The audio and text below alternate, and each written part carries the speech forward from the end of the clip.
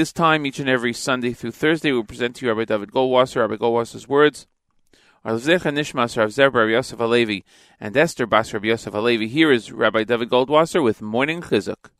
Good morning. It says in the Talmud, Misha Nichnas Adar, when the month of Adar arrives, Marben B'Simcha, we increase our joy.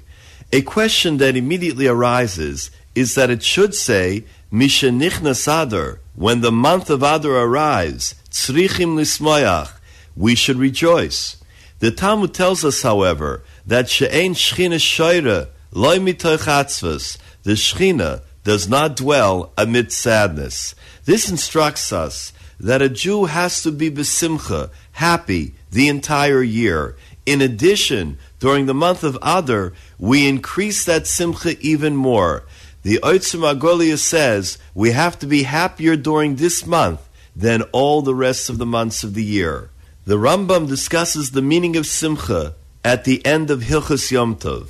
From the words of the Rambam, it's clear that a person should strive for the simcha, the happiness of doing a mitzvah, and the love of Hashem. The Rambam terms this an avodah gedola, a huge undertaking.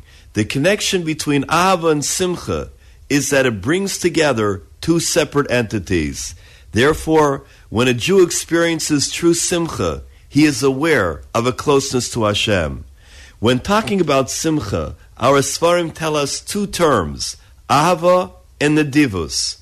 The Sfas Emes elucidates this point and says that the simcha of Chodesh Adar is inherent in the declaration that was made concerning shkolim and the needs for the korbanos of the mikdash.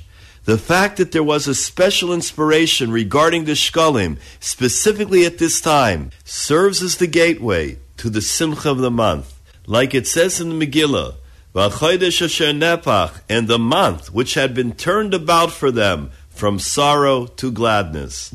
The Yalkut Avram cites that we are noeg, we are accustomed to hang a sign on the wall, Misha Nichnas Adar, Marben B'Simcha. When the month of Adar arrives, we increase our joy.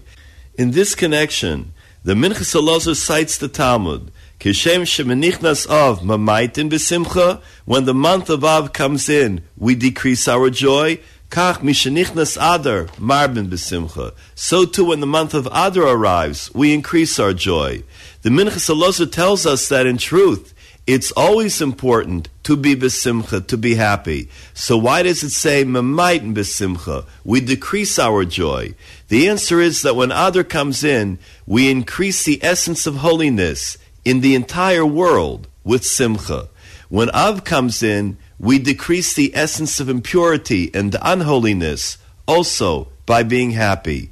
Here we are given the guidelines for what happiness is supposed to accomplish. It is not only an end in itself, but rather it's a conduit through which one is enabled to attain a higher level in this world.